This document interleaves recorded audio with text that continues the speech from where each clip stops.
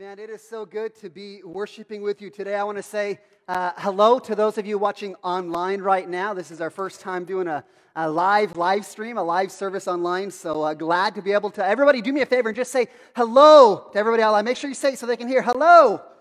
Hello. Man, it is fun to do this. Glad to be here. My name is Pastor Kevin. If I haven't had the chance to greet you, I hope I have the opportunity this morning. I am excited to worship with you. You know, when we look at the Bible, there's different ways for us to look at the Bible. There's one way for us to look at the Bible where we look at it religiously, where we look at the Bible and we think, man, that's an interesting book.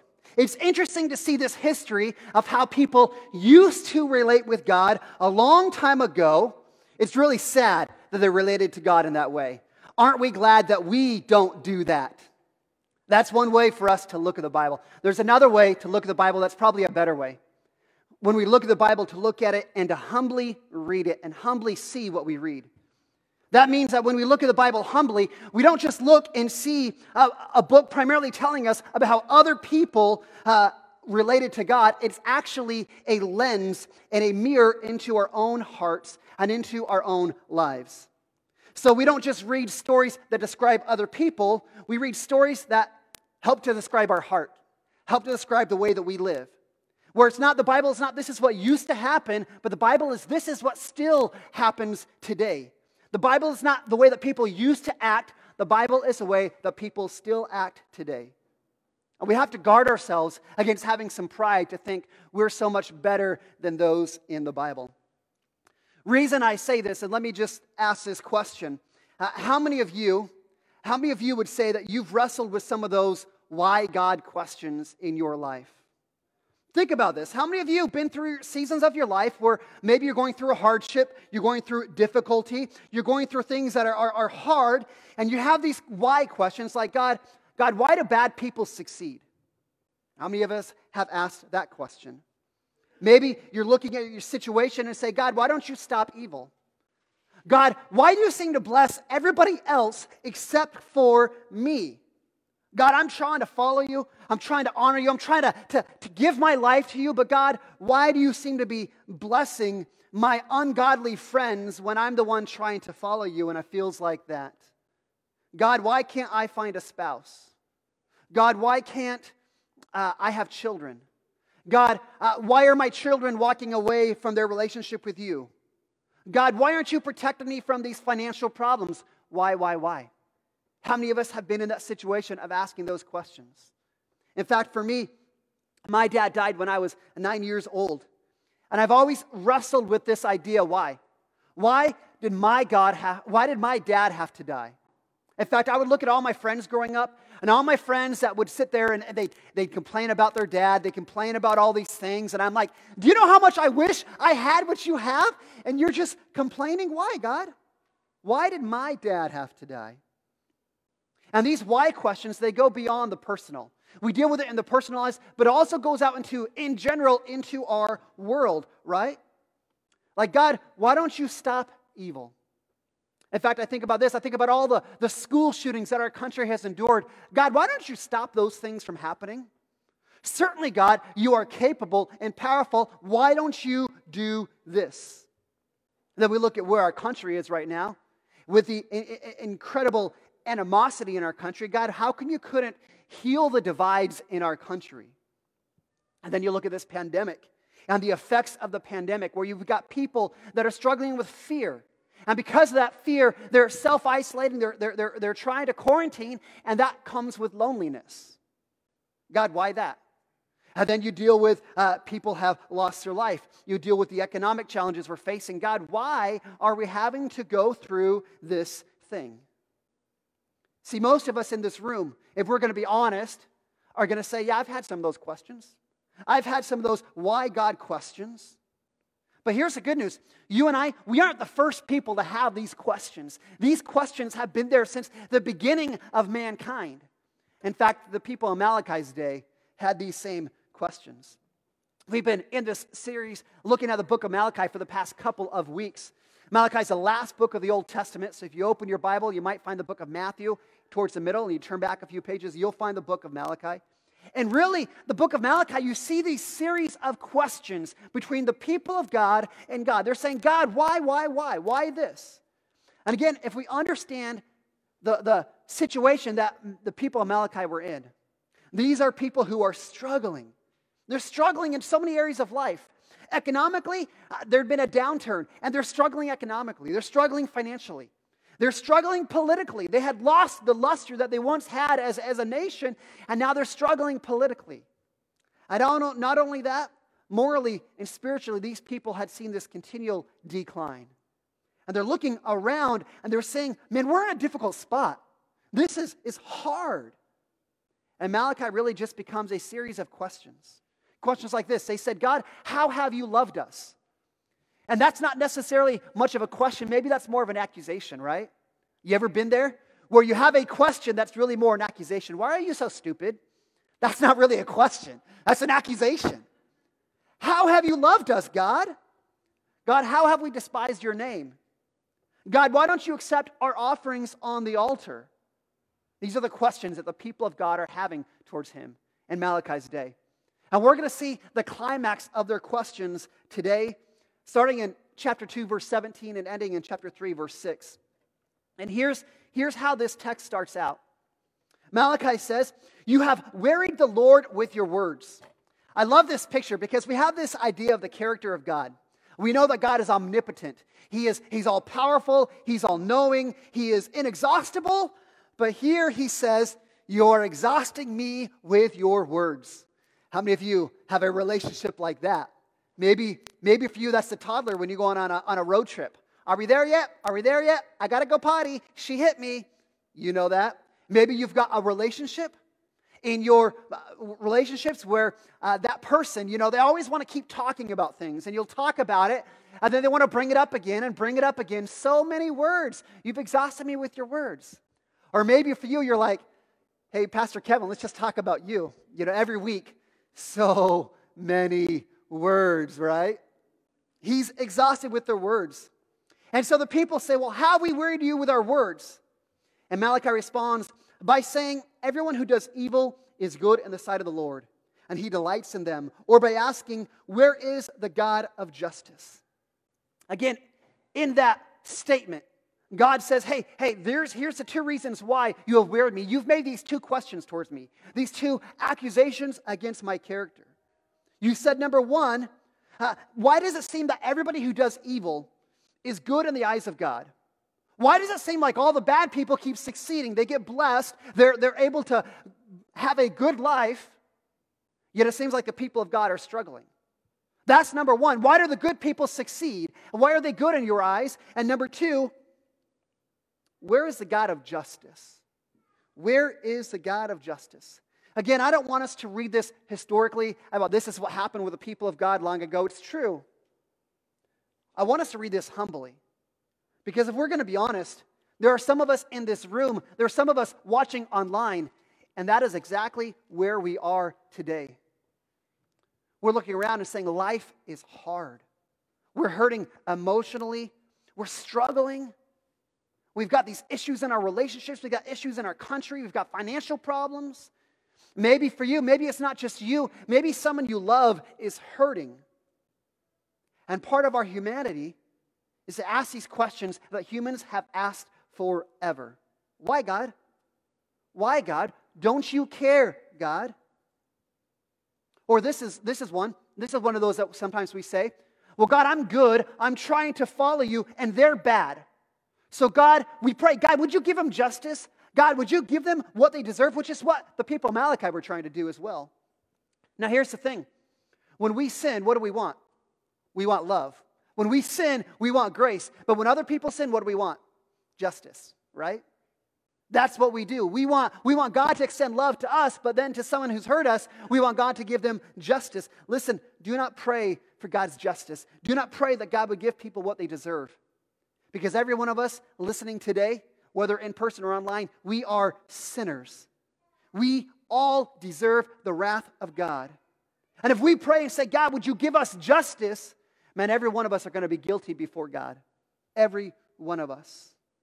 And so this is where the people of Malachi, this is where they find themselves in their relationship with God. They're struggling. They're struggling. They're questioning the goodness of God. They're questioning the God of justice. And again, some of us, that's where we are right now.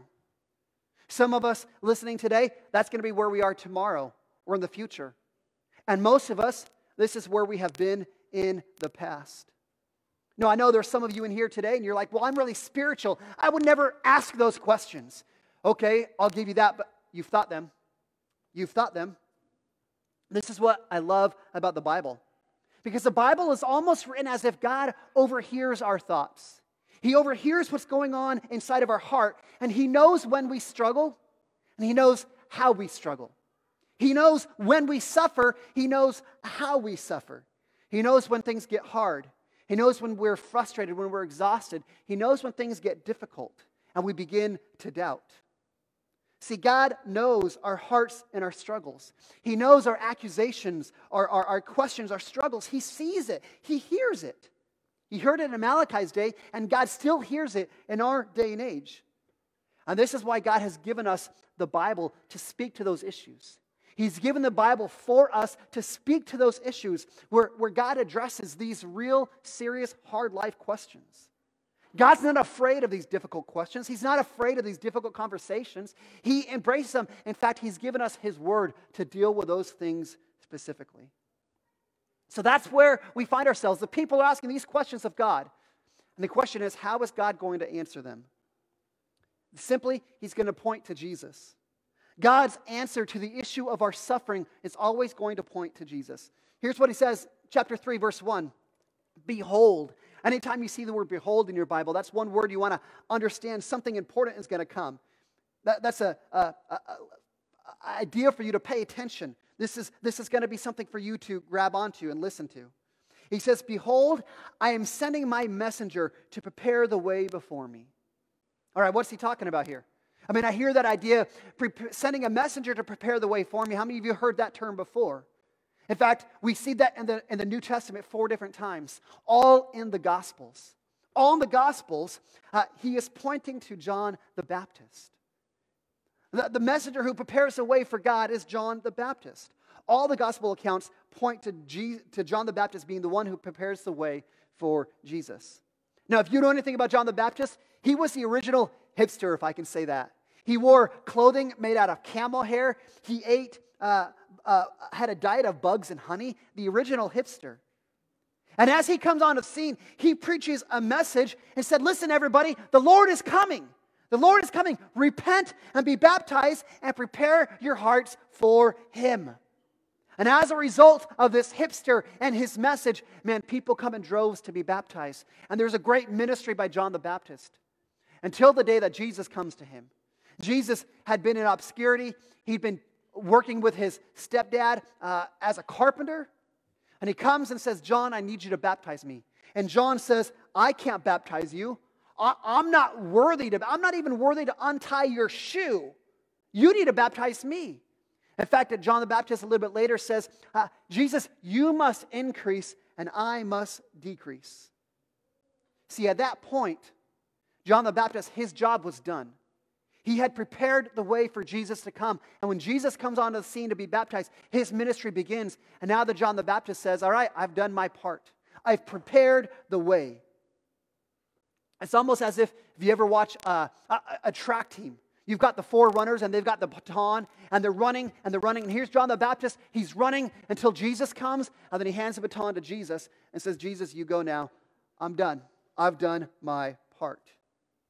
So that's how he starts out. He says, behold, I am sending my messenger to prepare the way for me. That's John the Baptist. But there's someone else that God is going to send.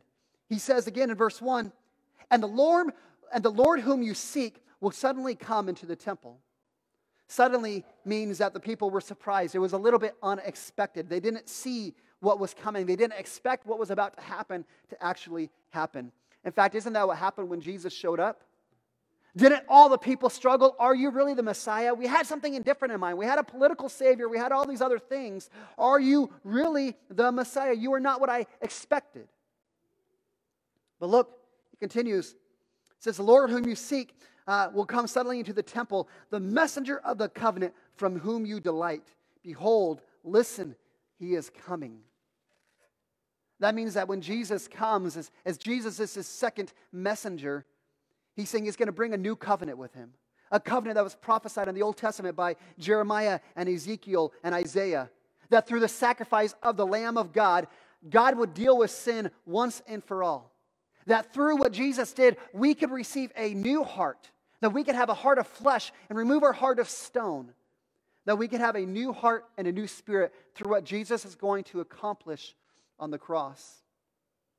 Again, here's the people suffering, struggling, questioning, God, where are you? God, I thought you loved us. I thought you had our back. And God's answer, he points to Jesus. Jesus is the answer. I know the question is, well, how was Jesus the answer? And there's two things in this text that tell us as to why Jesus is the answer. Number one, Jesus is the answer because he's going to come to redeem and restore and make things right and make us more like Jesus. Here's what it says, verse 2. God says, who can endure the day of his coming? Who can stand when he appears? That, again, talking to us, we're all guilty. We're all sinners. None of us could literally stand before God. But here's the good news. He comes like a refiner's fire, like a fuller's soap. He sits as a refiner and a purifier of silver and purify the songs of the Levites, refining them like gold and silver so they can bring offerings of sin and righteousness to God. Then the offering of Judah and Jerusalem and the people of God will be righteous to the Lord.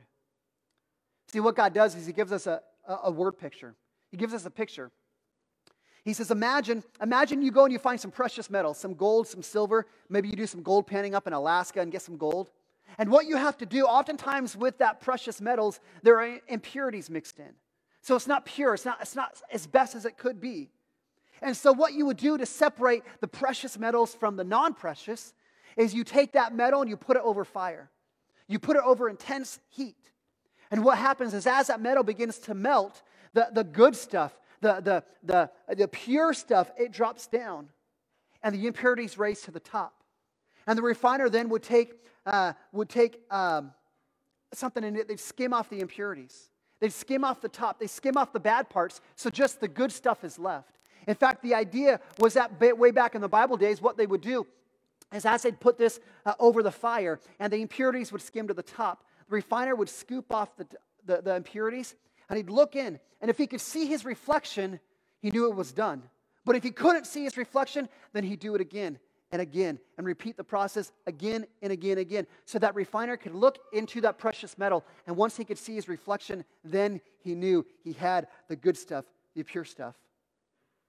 And see what Malachi is saying? What Malachi is saying is my life and your life, our lives, we have sin. And we have character problems inside of us. We have bad habits and false beliefs and self-righteous assumptions. We have impurities inside of us. And what Jesus wants to do is he wants to redeem those broken parts. Jesus wants to purify us, to help us reflect the God that we claim to serve and to love and to honor. And so those things, those impurities, they're revealed through heat. Sometimes we cause the heat ourselves. We create problems in our lives. We create our own suffering. Sometimes that heat comes from other people. Other people sin against us. They create issues for us, and then we have to deal with that. And sometimes the heat comes from Satan himself, as Satan attacks us and causes us to struggle and suffer. And this is what God is trying to say through Malachi, is that Jesus is going to come and he's going to redeem our impurities. He's going to change us. He's going to make us more like him, more like God. Now let's just be honest. We don't like the heat. We don't like the heat. We back away from the heat. But we have to remember there's no purification without that heat. There's no purification without the heat. The second reason why Jesus is the answer to our suffering and to our difficult problems is because when Jesus comes, he's going to come to judge. The first time Jesus comes, he's coming to bring redemption. He's coming to die on the cross. He's coming to send the Holy Spirit to redeem us, to remove our impurities. But the second time Jesus comes, he's going to come as a judge. That's what verse 5 says, talking about the second coming of Jesus. He says, "Then I'll draw near for judgment. I'll be a swift witness against sorcerers, against adulterers, against those who swear falsely, against those who oppress hired workers in wages, those who oppress the widows and the orphans and the sojourners. Those are all the challenged people. Those who fear me, says the Lord. I will come as a witness against all of those people. Malachi gives us this list that's meant to be really broad, and it narrows down. Starts with these big, bad, broad sins, like sorcery. I don't know how many of us are into sorcery. But then it gets really narrow and really specific into these very minor things. Someone who doesn't fear the Lord. Someone who doesn't support those that are the greatest at risk. And what Malachi is saying is, do not confuse God's delay as God's lack of justice. There is coming a day when Jesus is going to return, and He's going to bring justice. In fact, the Bible through the Apostle Peter says, God is not slow as some of us would think, but He is patient so that He can save people, because He does not want anyone to perish. God is coming a second time, and He's going to bring judgment, but He's gracious in His timing because He wants more people to hear about Him, to hear about what Jesus did on the cross so they can be redeemed and forgiven. But we need to rest assured there's absolutely a day coming when unrepentant sinners are going to be dealt with decisively. They're going to experience a fire, not a fire of refinement, not a fire that makes them better. They're going to experience a fire of judgment that causes them to experience misery forever. Here's the truth of what this passage is saying to us today. Is every one of us, we all will sit over a flame. We can sit under the flame now in the love of God to become more like Jesus, or we can sit under the flame in the future to sit forever under the wrath of God for the penalty of sin. Fire is a part of our life. Which fire do you choose? Listen, here's the gist of this passage. Here's what this passage is trying to teach us into our lives today. That when we are in that season of struggling and hardship and difficulty, and we have those questions that we're feeling, God, I don't get it. God, I don't understand. God, how? Why? Where are you? And we want answers. Listen, Jesus may not answer all of our specific questions, but God does answer. He answers with His presence. He answers with the presence of Jesus. That God's answer to our suffering and our hardship in our life and in our world, God's answer is the grace and the justice that is found in Jesus Christ. That is what God does when He says, I recognize you're struggling and suffering. Let me give you the best I can do. It's not a pat answer. It's my presence. It's my Son, Jesus Christ. Again, this is where theologically and biblically we can understand that. Jesus is the answer. But what does that look like practically? How do we practically have the presence of Jesus to make our suffering a little bit better? How do we suffer well? This is where Jesus gets practical, and there's 3 ways for how we suffer well. Number 1, we have to know that God is with us. We have to know that God is with us. This great God, He answers the issue of our suffering with the presence of God. And this may be the key to the whole idea of suffering. Look what He says in verse 6. God says, I, the Lord, I do not change. Therefore, the children of God will not be consumed. 2 things within that. God just said, I do not change. It means I'm the same today and yesterday and forever. That I don't change my opinions. I don't change how I feel about you. I'm not okay with you one day and not okay with you the next day. God doesn't break His promises. So when God says something to us, it's truth, and we can hold on to it. We know it's true. He doesn't change. He doesn't lie. And secondly, He just said that as the children of God, as the people of God, we will not be consumed. Again, He's writing to Christians, to believers, to the people of God. And this is such a huge reminder that in the middle of suffering, in the middle of difficulty, when we're not sure how we're going to make it through, God gives us this promise, you will not be consumed. God is with you. God is protecting you. God is carrying you. In fact, do you know what the number 1 command in the Bible is? Number 1 command in the Bible. Over 150 times we will read God say to us, fear not. Fear not. That is the number one command of the Bible. Almost every time that we read fear not in the Bible, it is almost always paired with this. Fear not because I am with you. He doesn't say fear not because I'm going to give you all the answers to your questions. That's not what he says. He says fear not because I am with you. You know the only thing that's worse than suffering is suffering alone. Sometimes in our suffering we need a counselor, but most of the time we need a comforter. That's found in Jesus. And God says, listen, when you're struggling, when you're suffering, you need to know I'm with you. You're not alone. This isn't going to consume you. I got you. It may be overwhelming, but this is where you have to learn to put your faith and trust in me. Second practical point on how to suffer well is to trust that God is at work in our lives. Trust that God is at work in our lives. Isn't that what Malachi was trying to say to us? Isn't what Malachi's trying to say? Is that through the heat and through the fire, God has a purpose. That God is redeeming us. That God is changing us. He's causing us to be more godly. He's causing us to be more like Him. So we've got to trust that God is at work in our lives, even when we don't feel it. Even when we don't always see it. In fact, you know what faith is? Faith is this. Faith is hope in the things that are not seen. Faith is hope in the things that are not certain. So if we ever get to the point in our life, we're like, man, I see how it all plays out. I got this. That's not faith.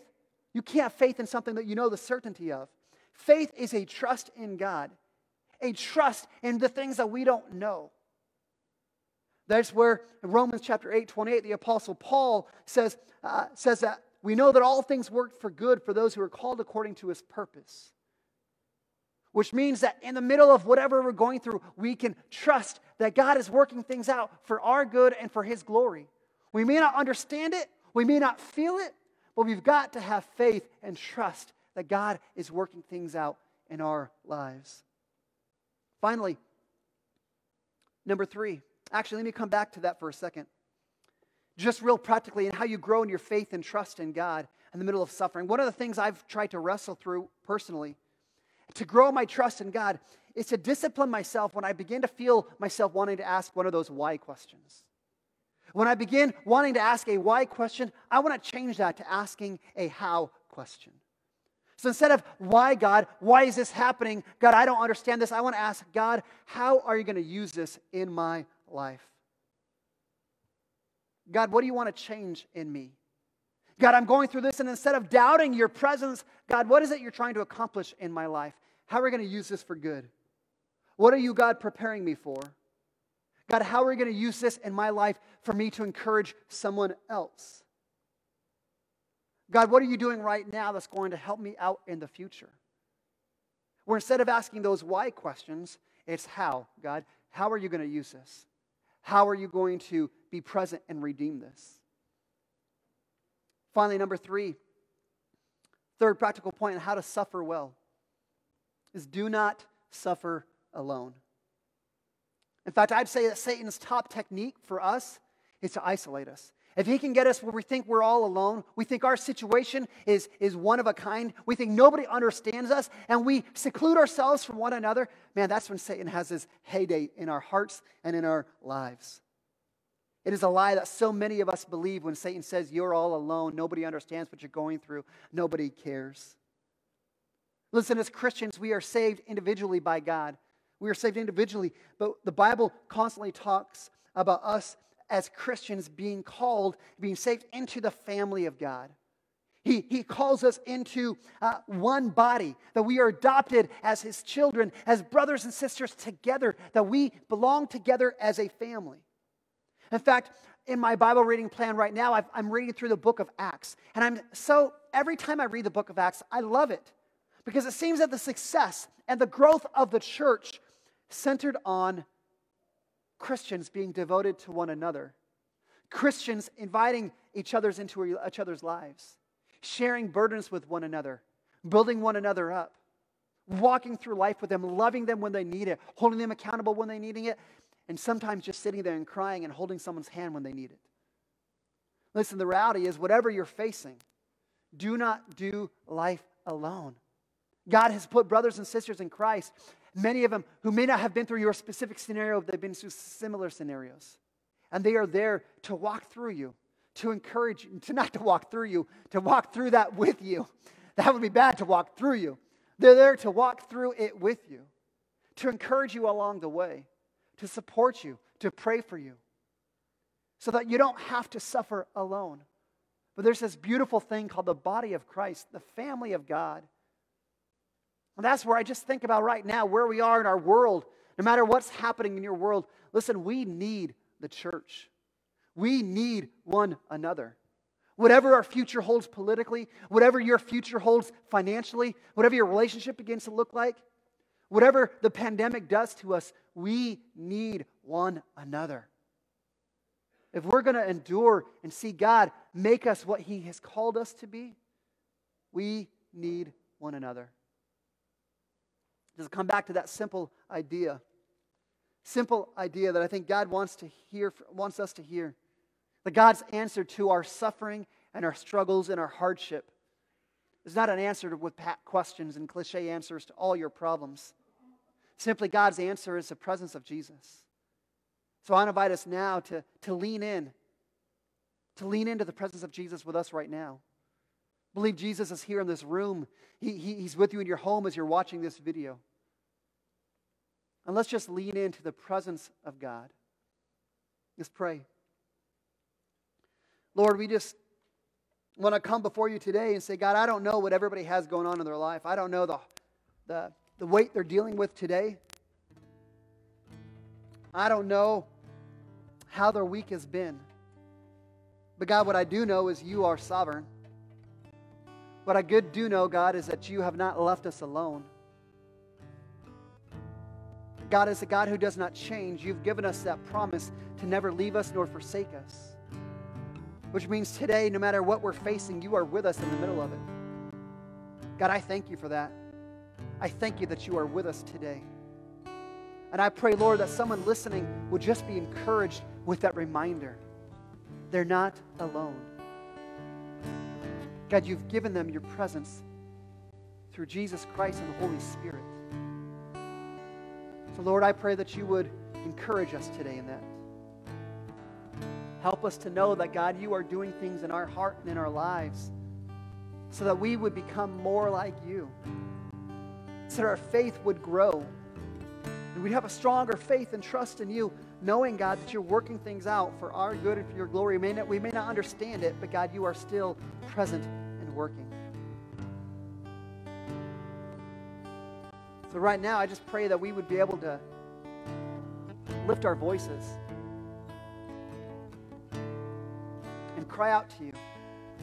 If that's where you are today, I pray that you just be able to be honest with God. God, this is where I'm at. I need you. I don't understand this. I need to feel your love and your presence. I need to know you're with me. And I pray, Lord, that you would send that message with a resounding feeling today. Lord, I pray for those of us that have been through some stuff, that we'd look around at one another and say, how can I walk through life with this person? How can I support someone else? God, you've called me to be a part of this family.